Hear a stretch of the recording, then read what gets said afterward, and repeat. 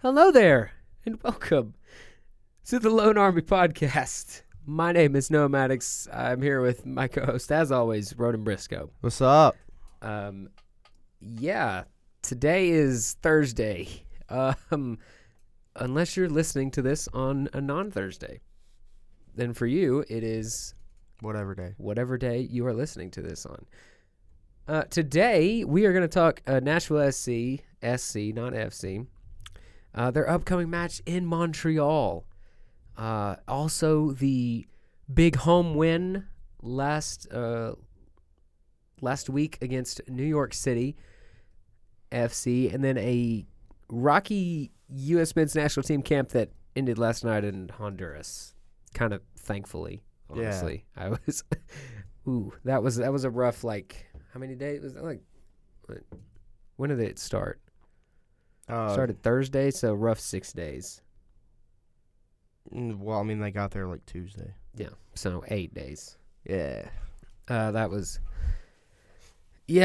a roller coaster of a lot of things. Okay, so coming up on Saturday, Nashville is playing in Montreal.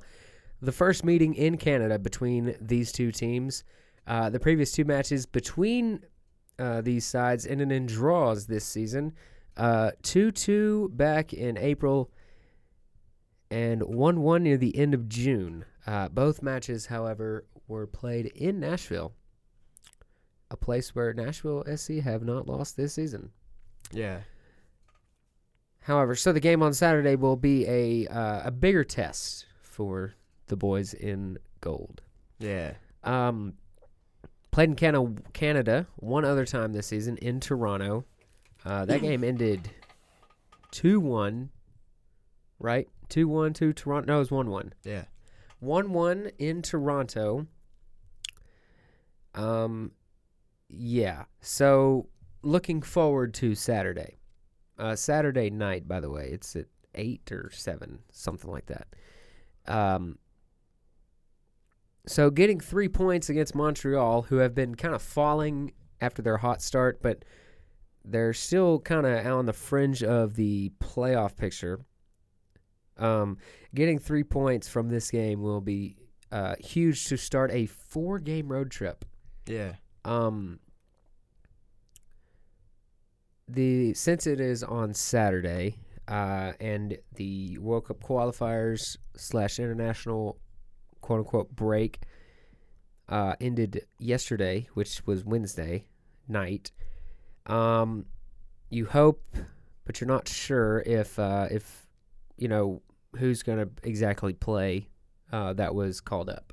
Yeah. Across the league, to be fair.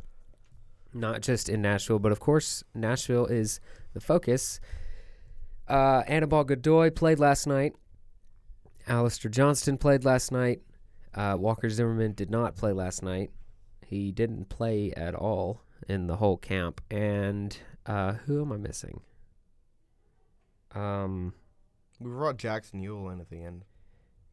No. I'm talking about Nashville. I have 3 out of the 4. You said? I said Johnston, Godoy, Zimmerman. Leal? You Randall forget Leal. that he went to Costa Rica? Yeah, I did forget because he went to Costa Rica. Did he play last night? I'm not sure. Let me look. Meanwhile, while he is looking that up, the upcoming 4-game road trip, it is against Montreal, on Saturday, and then it is in Toronto the next week. Yeah, he played all 3 games. Leal did? Yeah. Did he start? No. Okay. He started the first 2, it looks like.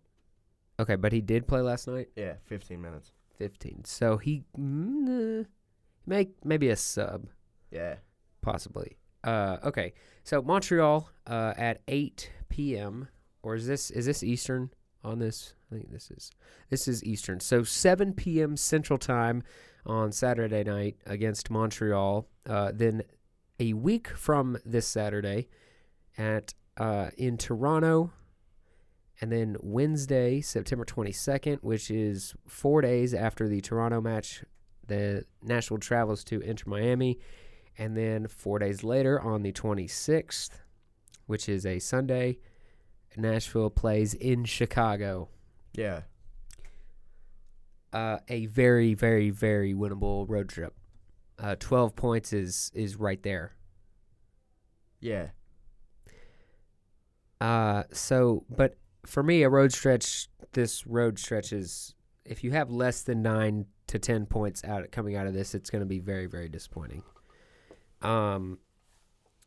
Just because of the caliber or lack thereof of the 4 teams that Nashville is playing. Montreal's sitting in 6th. They are currently in a playoff spot. They're 4 points clear of Columbus, and they have a game in hand. And then Toronto, I guess. Toronto's in last. That is one that you should just go ahead and win. Yeah.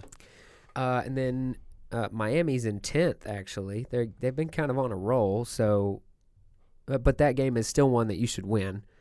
And then Chicago is 1 spot below Miami in 11th on 23 points. So this team is good enough and deep enough to win road matches against not very good teams. Yeah.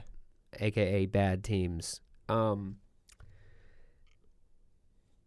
They showed the game against New York City. We will segue into the game against New York City on Friday, September 3rd. The game ended 3-1 in Nashville's favor. Hany Mukhtar scored twice, and Rios had a cross/shot that was deflected in for an own goal. And then New York City scored a 94th minute goal that really didn't mean anything. Yeah. The biggest thing that happened was the little scuffle fight thing.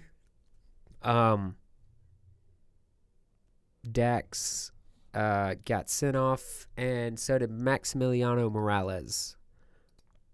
So what happened was it was a drop ball, and then Dax it was Morales that took the ball from Dax, right? I don't remember. I wasn't watching. Oh, I was looking off. Wasn't exactly looking at for the play. A split second, right? And I haven't watched back. I'm pretty sure it was Morales because then Dax fouled Morales. When he had got the ball, and then that's when the scuffle happened. Morales put his hands around Dax's throat, so he got a red card. And then Dax got a red. To be honest with you, actually, I did see just the fight part of it, but I haven't seen the challenge of it. But the fight part of it, Dax instigated it. Well, I mean, yeah, but he didn't. He did something that warranted a yellow card. No, he did. He deserved the red. I'm sorry. I don't think so. Yeah, I think a red was very, very harsh. Oh, believe me, in the moment, I didn't think so, but... Yeah, he's the one that got almost choked out. Well, you can still give red cards to the guy that loses. Well, I know, but he didn't really do too much. At least, by too much, I mean red card standards. He started a fist fight. Or what's essentially a fist fight. He pushed Morales, and then Morales is 5 feet flat. Yeah, as the ref goes. As the ref goes, you got to remember what he sees. All he sees are those two fighting. Yeah, I think Jonder Cadiz got suspended for the Montreal match, too. Did he? In the report coming out. Thank Christ. He wasn't that bad against New York, but he played 10 minutes. So Nashville now have 3 home games in the regular season left. They're left against Orlando, Columbus, and New York Red Bulls on Decision Day. The win over New York officially puts this team in 3rd place. 4 points clear of New York. They do have a game in hand, but 4 points clear. You can't get 4 points in one game. So, right. And then we are level on points with Orlando, who are still in 2nd place due to not wins. goal differential. Yeah, MLS is. Yeah, okay. Hany for MVP. Yeah, Question mark? I think it's time to start that conversation. I don't It's know a that serious I don't know that conversation. I don't know that I would give it to him right now, but it's time to start thinking about it. He's making a name for himself, that's for sure. That would be something to win the MVP and not even get to the All-Star game. Yeah. That would, I don't know if I've ever seen that happen before in any American sport.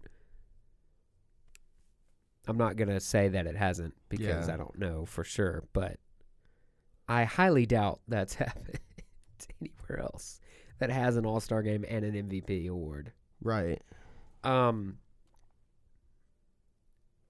playing in this All-Star game / Pro Bowl / whatever game and being selected are two different things. Just throwing that out there. Hany didn't get selected. He has his season totals are now 10 goals and 8 assists for the third place team in the Eastern Conference. He's been the steady force in the attack all season. Yeah. He during the international breaks where Leal, Zimmerman, Godoy, and Johnston were all called up to their national teams. Mukhtar was still here. He has been very consistent. He's been a just really, really playing well, linking up with CJ Sapong. CJ's come on since, June? Right. But Mukhtar's been there since he's been really, really good since the start. Yeah. He hasn't been, not really MVP since the end of last season. Right. I don't know. I think the conversation is definitely something that needs to be had. Looking at the table here, Nashville's played 22 games, so that means what? 6? No, you played 36, right? In MLS, 34. 34. So you have 12 matches left this season for Nashville. That's a good chunk of games, to be fair, but that also is a good chunk of games that Mukhtar can really add to his goal and assist tally. He's been very consistent performer early in the season, maybe not getting the goals and or assists, that you would expect with a good performance. Yeah. But here lately for the last couple months, he has been putting it together. Now, of course, there are other contenders, but Mukhtar's been like Carlos Heel for New England, for example. He was out for almost a month-ish earlier this season. That's just one example. He was incredible. He was the driving force behind New England starting so fast and keeping the pace going, honestly. But when he got hurt, New England kind of dipped a little in form. And then when he got back, obviously they are on a tear again. But he missed almost a month, which may, add to his case in a way. But that's just one example that Mukhtar has been here, been in Nashville and playing, when he's healthy and he's being selected. Yeah. Or he's playing, not just being selected. Obviously, Gary would select him every time. But he's actually playing almost every game. So that is something to look forward to down the stretch. This team is in prime position to host a playoff game. If you look at the table, New England has played 24. They're on top. Orlando, Nashville played 22. That's second and third, both level on 38 points. New York has a game in hand on both clubs, but they're 4 points behind. Philadelphia has played 23. and they're on 32 points. So they're 6 points, and they're in 5th. So that is the cutoff for a home playoff game is below New York. And I really feel like Nashville will finish above New York. Yeah. Thus, stealing at least one, potentially two if you can get second. If you can end up stealing second place, I really like the chances of. I know this is way too early, but if Nashville's playing at home until they play New England, assuming chalk happens, they've played New England. Honestly, they played New England the best out of, every time I've watched New England, Nashville has played them the best. You beat them 2-0 at home and then draw what? I don't think anybody scored. I think it was just 0-0, right? Yeah. In New England on a super rainy night, to be fair. So the playoff push is heating up, and we are very, very excited. That Red Bulls game could end up being huge for Nashville. I think Red Bulls, they started out kind of fast, and they've really faded. They're below Miami and Chicago. I don't really know what happened to them. That's one of Nashville's 2 losses this season is in New York, or I guess New Jersey. Yeah. But yeah, Nashville's got one of the best goal differentials in Major League Soccer. They have a +16, which is one better than New York City, one less than New England, who has the best, and they're on level with Seattle. And yeah, okay. I think we're gonna move on. In fact, yeah, let's move on. Okay, so the U.S. men's national team have been playing soccer for the past 6 days. Well, for 3 of the 6. Well, 3 of the 6 days. Or 8, however you want to classify it. Yeah. You kind of go from the world's ending to we're okay in the space of about 10 minutes. Yeah. I don't really know what to say. Okay, so we will go in chronological order. How about that? Does that sound good? Nothing happened against El Salvador. Literally nothing happened. A 0-0 draw. The coolest thing that happened and the most memorable thing that happened was Gio Reyna flinching when El Salvador started their 8-minute-long fireworks show. Yeah. During the national anthems. That crowd was fun to hear that for international soccer, something we haven't seen or heard in since like Hungary played in the Euros. Yeah. But to have the Central American crowds when 2 months ago they weren't supposed to have anybody in the stands. Right. To having full capacity was really something.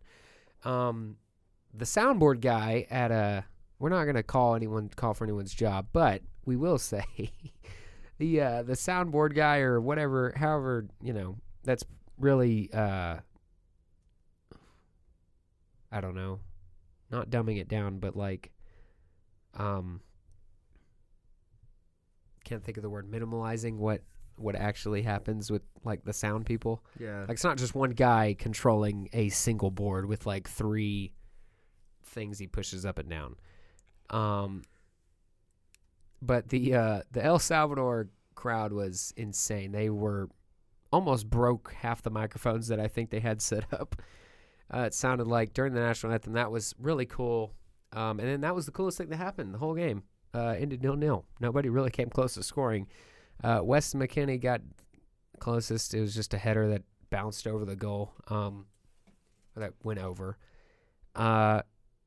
Nothing happened. We go into that thinking, hey, a draw is not bad to start off the road, a road match in CONCACAF qualifying, right? Yeah. Okay, we're coming home, playing at home. Oh, look at that. We're playing in Nashville against Canada. oh, I wonder what what we're going to go for. Are we going to go for a win? We should, right? It's at home. You want to win all your home games. We will pause right there, and I will recap everything that happened in the camp, and then we'll come back to Canada. Gio got hurt during the El Salvador game, apparently, and missed the rest of the camp. I heard somewhere he's like a month. The hamstring something, I think. Yeah. Very unfortunate. He played and Pulisic did not against El Salvador, and he was trying. Gio Reyna was. Weston this was the big story that took a little longer than we thought to develop this week. Yeah. Weston got sent home for violating COVID protocols, in air quotes, which he did. It's confirmed. Official reports say he did. The rumors that were swirling were kind of crazy, but the official report was that he had someone from outside the COVID bubble in Nashville come inside of it. Yeah. Enter the bubble that was not supposed to enter the bubble. There are rumors on who that is, but we're not going to go into that. The way Landon Donovan was talking about it, the rumors made it seem a lot worse than it actually was. Yeah. Yeah. It's unfortunate because they really could have used him. He really would have been helpful in the Canada game. But he's back in Italy. Yeah. Serginho Dest got hurt against Canada. He was kind of limping off, and they took him off in the first half. And Pulisic also sustained an injury in the second half of the Honduras game. Really didn't see what happened. He just kind of got tackled and then, tried to jump over the tackle.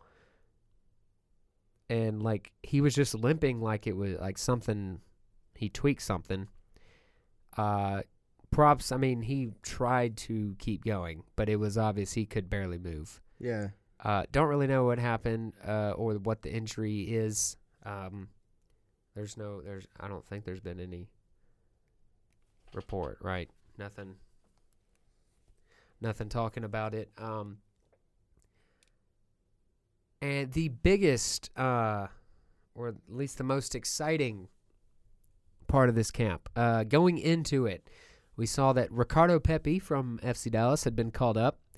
He's had an incredible season for them. He's 18 years old.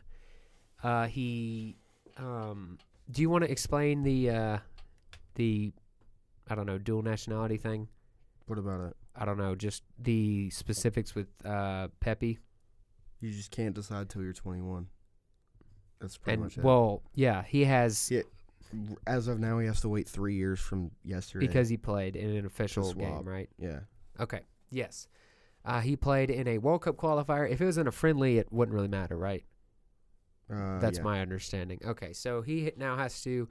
That official decision is pushed off for 3 years, until he is, 3 years from yesterday, basically. But the U.S. men's national team, just everyone involved in rooting for this team. After the El Salvador game, it's like, hey, maybe we'll see Pepi against Canada because the U.S. really couldn't create anything. Yeah. That was not the case. He didn't even play against Canada. And and going into the Honduras match last night, it was he was starting against Honduras, which kind of masked up everything else that started. Yeah. We will go into that more in a little bit, but Ricardo Pepi played last night, and he sure did deliver on the hype and excitement in a really big way in the second half.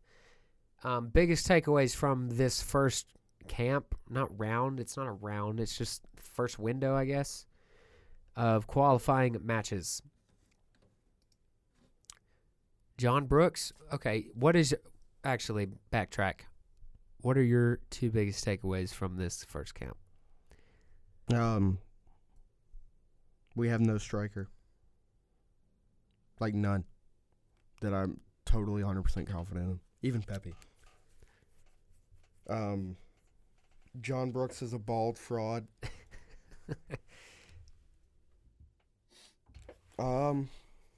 Yeah, that's about it. John Brooks was really frustrating in the Canada game.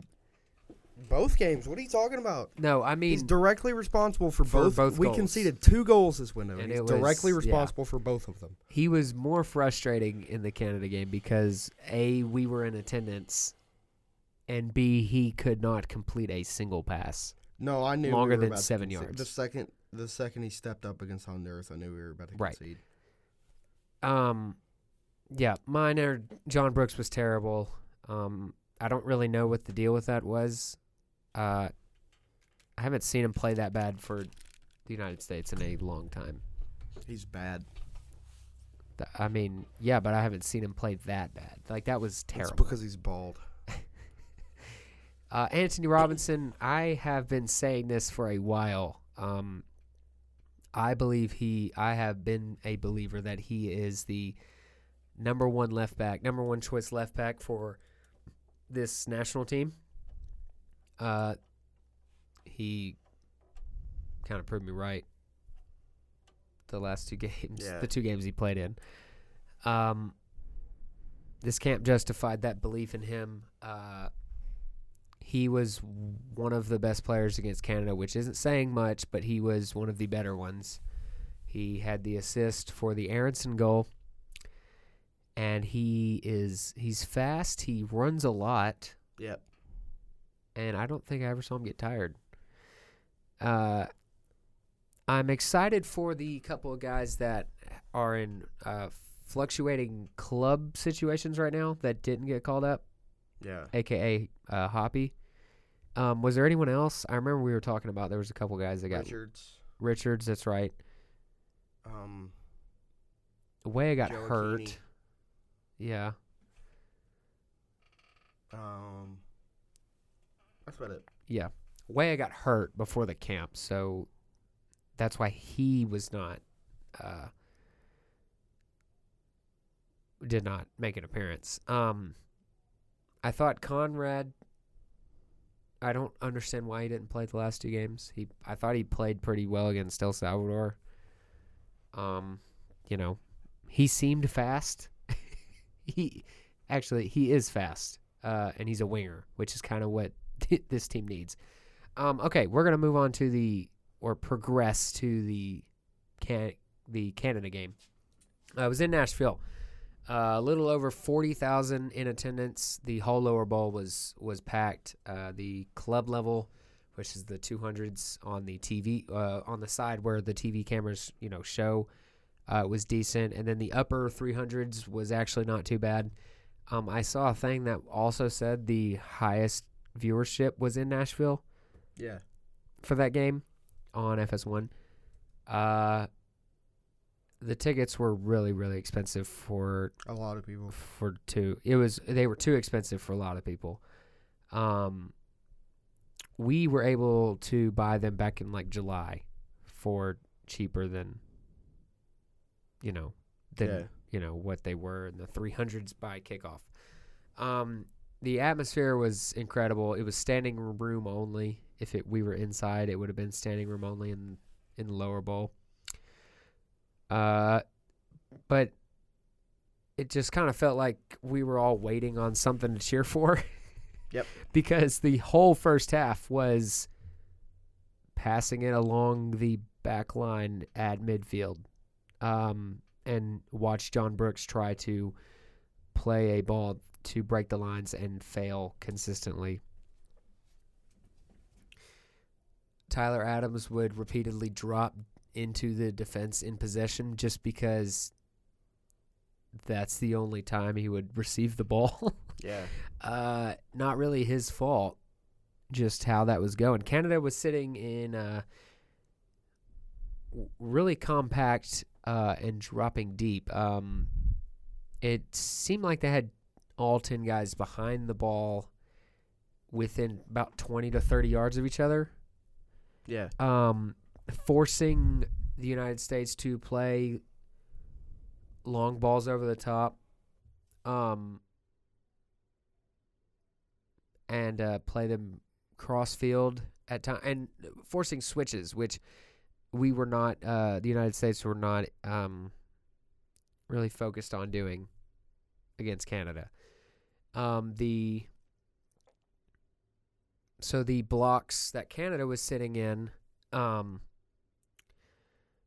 they caused a lot of problems. The United States had no real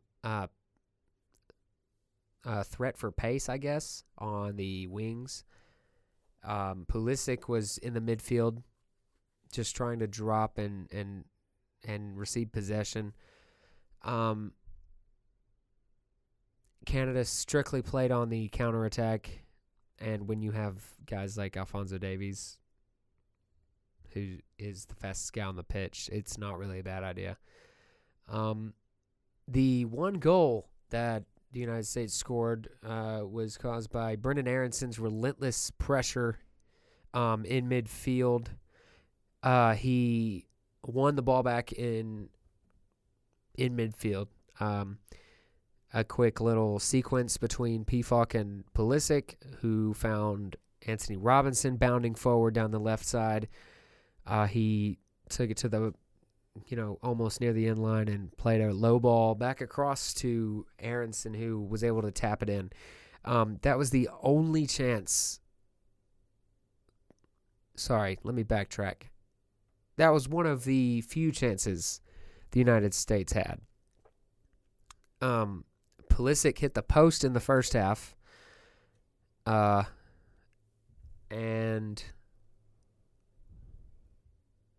yeah. Was there anything? I think that was it. It felt like it was it. Canada's one goal that they got was Davies being faster than Yedlin and Yedlin not paying as much attention. Yeah. And so Davies just beat Yedlin down the left side. Yedlin was at right back, obviously. He had come in for Dest, actually, after Dest picked up his injury in the first half. And Davies just beat him to the byline and played one across, and Laren was able to tap it in. And that was like 3 minutes after Aronson had scored, and we, all of us in the crowd were like, yes, we're finally, we finally scored. Maybe this can break the seal. And kind of free our guys. Well, nope. Concede 3 minutes later to Laren, of all people.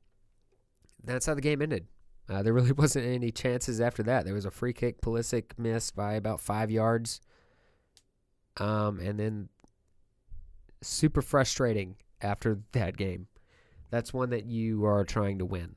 Yeah. And it's unfortunate that ended in a draw, and the experience was a lot of fun. Being there, the crowd everyone was loud, but it was a bunch of nervous energy the whole time, and it ended in a draw, which was not a good result at all. Moving on to the Honduras match.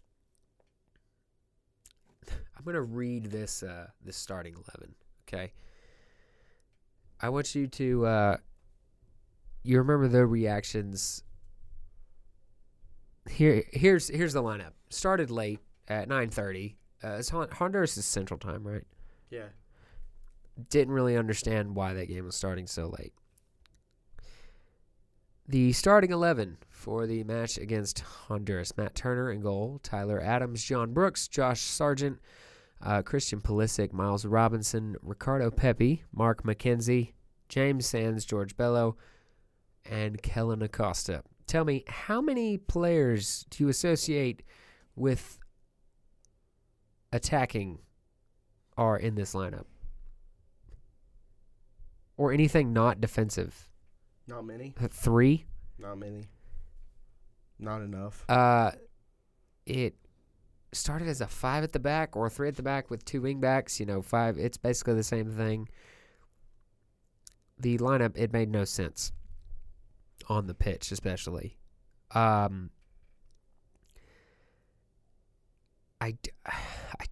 don't really like it.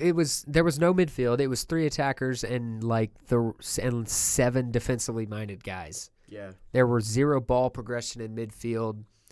The only reason that everyone didn't completely freak out when we saw the lineup was, hey, Pepe's starting. He'll fix all our problems, right? Right. No, not exactly. You can't really go 1v5. It's tough to win in Honduras. It has been historically. In CONCACAF in general. Unfortunately, the United States, and unsurprisingly, went down 1-0 after 27 minutes to a Brian Moya goal. Brian Moya. Yeah, Brian. Brian, that's right. That one we all knew was going to happen once John Brooks stepped up in midfield for no reason to win a ball. We all knew he had no chance of winning. Yeah. And the middle was left just bare. I don't know how that happens when you have 3 center backs and your defending is that it ends up looking that bad. Free header, well placed, and Honduras took the lead into the break. I saw a stat. I didn't bookmark it, unfortunately. I don't really remember where I saw it or who I saw it from. The United States before last night had 2 wins away from home when they were losing in all of losing at the half in all of CONCACAF World Cup qualifying. And the team looked lost. They looked bad. They looked like they had never played in this system before, which they probably haven't. There was 0 midfield. James Sands was playing as a 6. Well, he was, a 6 and an 8 at the same time. Just in midfield. He looked completely lost, and I don't really blame him because he's playing in a spot he's never played before at Honduras with no other midfielders that, can help cover his lack of ball progression. Yeah.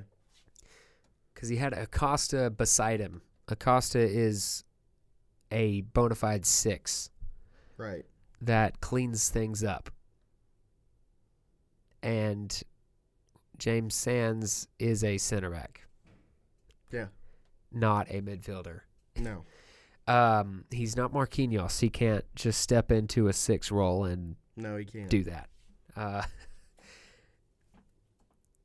Tyler Adams was at the right fullback. He was all over the place in a good way and a bad way at the same time. It wasn't his fault. He just had to cover so many spots. Yeah. In the second half, going into halftime, it was horrible. It was awful. The mood was terrible. It's, oh no, yeah, we're boycotting the World Cup because of it was that kind of levels of, oh my goodness, we're really going to lose. And it was completely preventable. That's what the feelings were at halftime. Fortunately, Greg Berhalter, he didn't even really have a choice. He didn't wait until the 78th minute to make substitutions. He made 3 at halftime. He brought on Anthony Robinson for Bello, who wasn't bad in defense. His first touch was really, really heavy, and we needed a goal. The United States needed a goal, and Bello was not built for that at the moment. Yeah. Robinson was one of the better players against Canada, and he provided some pace and width So that substitution made sense. The start of Bello starting was not a bad idea. No. That specifically is not a bad thing. That substitution, I give a little bit of credit to Berhalter, because that the Bello start is defendable, and I didn't have a problem with it. When the lineup came out, he brought on Leggett for Sands, and Brooks came off for Aronson. Sands came off too? I think Sands was in a little longer. No, he wasn't. He wasn't? Okay, well, though Aronson, Leggett, and Anthony Robinson came on at halftime. Yeah. Completely changed the game, changed the system, changed the game. Tyler Adams was still at right back when halftime, or when the second half began. He was not at right back when the game ended, thankfully, for good reason. The first goal that the United States finally scored was scored by my first left back, my number one left back, Anthony Robinson. A really nice finish with his weaker foot as well. At least on the U.S. Soccer website, they have Ricardo Pepi with an assist. I don't even know if he got a deflection on a bouncing ball that was already going to Robinson. But Pulisic, to be fair, drove down the middle of the pitch. He found Leggett, who whipped in a cross, and Robinson, with his right foot, put it in the back of the net. That was a big sigh of relief, and it happened 3 minutes after halftime. So it's like, okay, here we go. We didn't have to wait 20 minutes for him to score. Yeah. It's like, okay, maybe the boys can do something here. Second goal, before the second goal happened, DeAndre Yedlin was brought on. I did not like this. That was our final substitution, was Yedlin on for, who did he come on for? I don't remember. Yeah, he came on, probably for Sargent, I think. Sargent came off eventually. I think he came off at halftime. But Yedlin came on, and that thankfully moved Tyler Adams into midfield, where he's not bad at right back, or right wing back even. Right. He is so much better in midfield.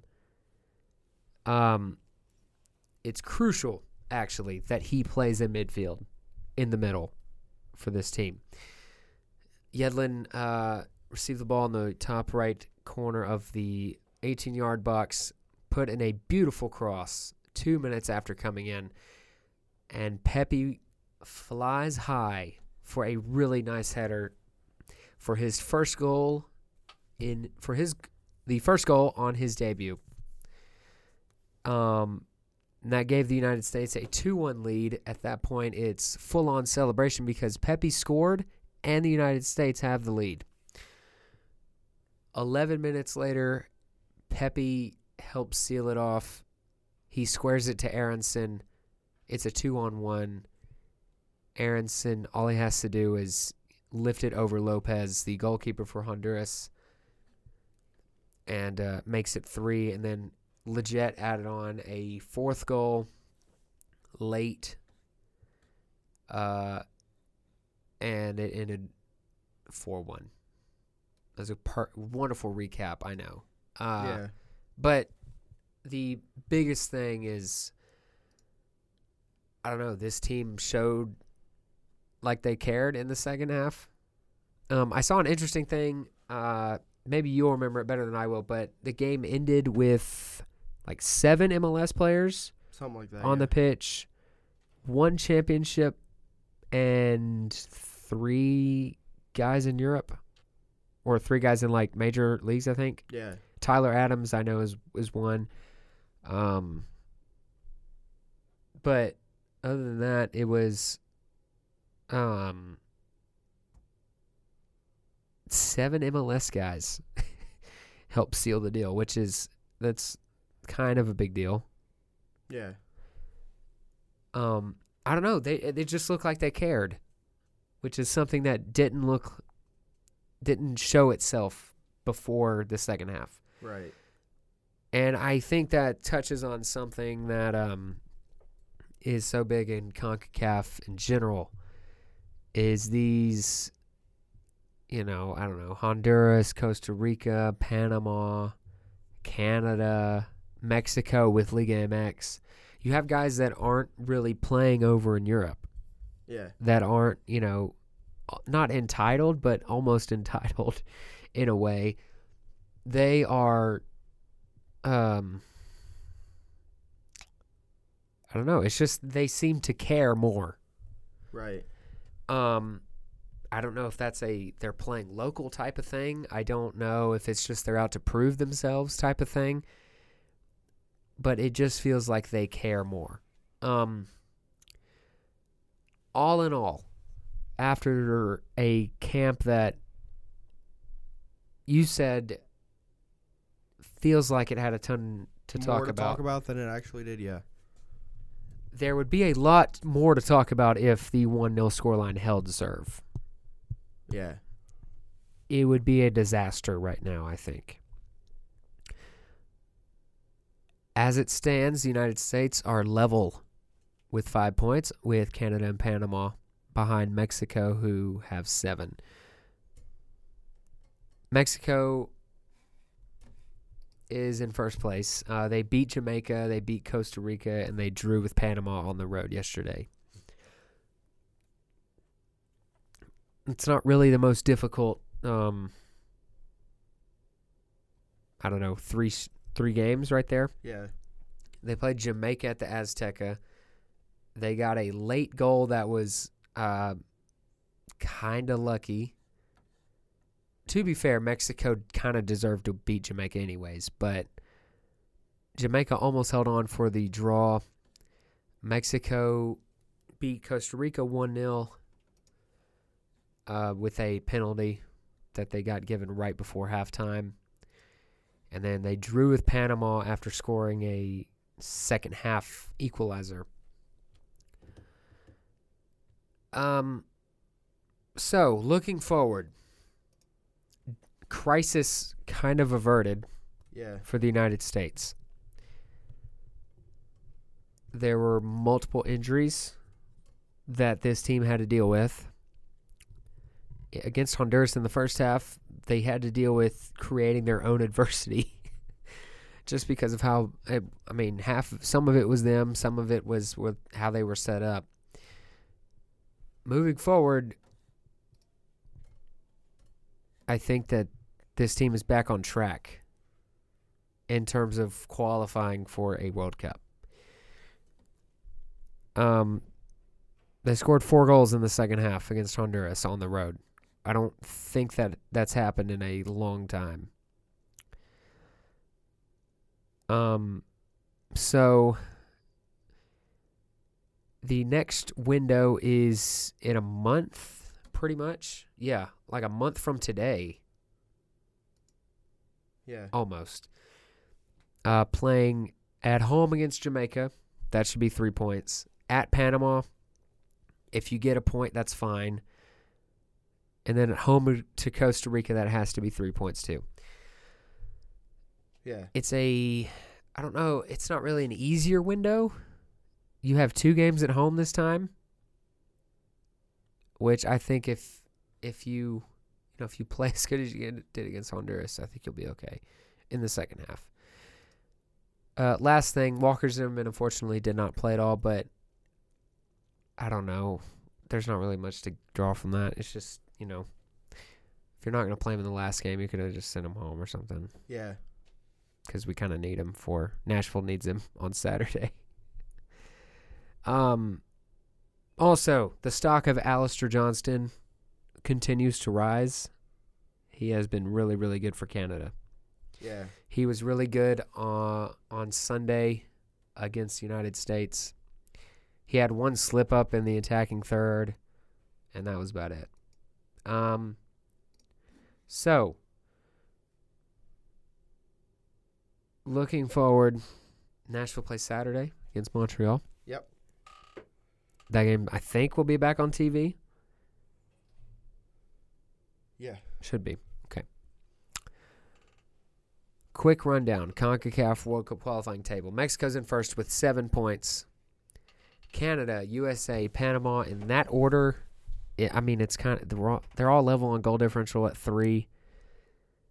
So they all have 5 points. It's the first window. Second, third, fourth really doesn't matter right now. Costa Rica have 2 points in 5th. They're level with Honduras and El Salvador on 2 points, and then Jamaica, unfortunately, down in 8th. Yeah, I think that'll do it for this week. We'll be back next week. Hany for MVP. Let's get it going. Yeah. 100%, yeah. Let's get that. Time to start that, yeah. It's time to propagandize that. I don't even know if that's a word. Okay, thank you, Ronan. Yeah, thank you. Hey, no problem. It's been a pleasure. Yeah. We will talk to you guys next week. Until then, download, share even. Yeah. Follow wherever you get these podcasts and listen to them. Thank you for listening. We will see you and talk to you next week.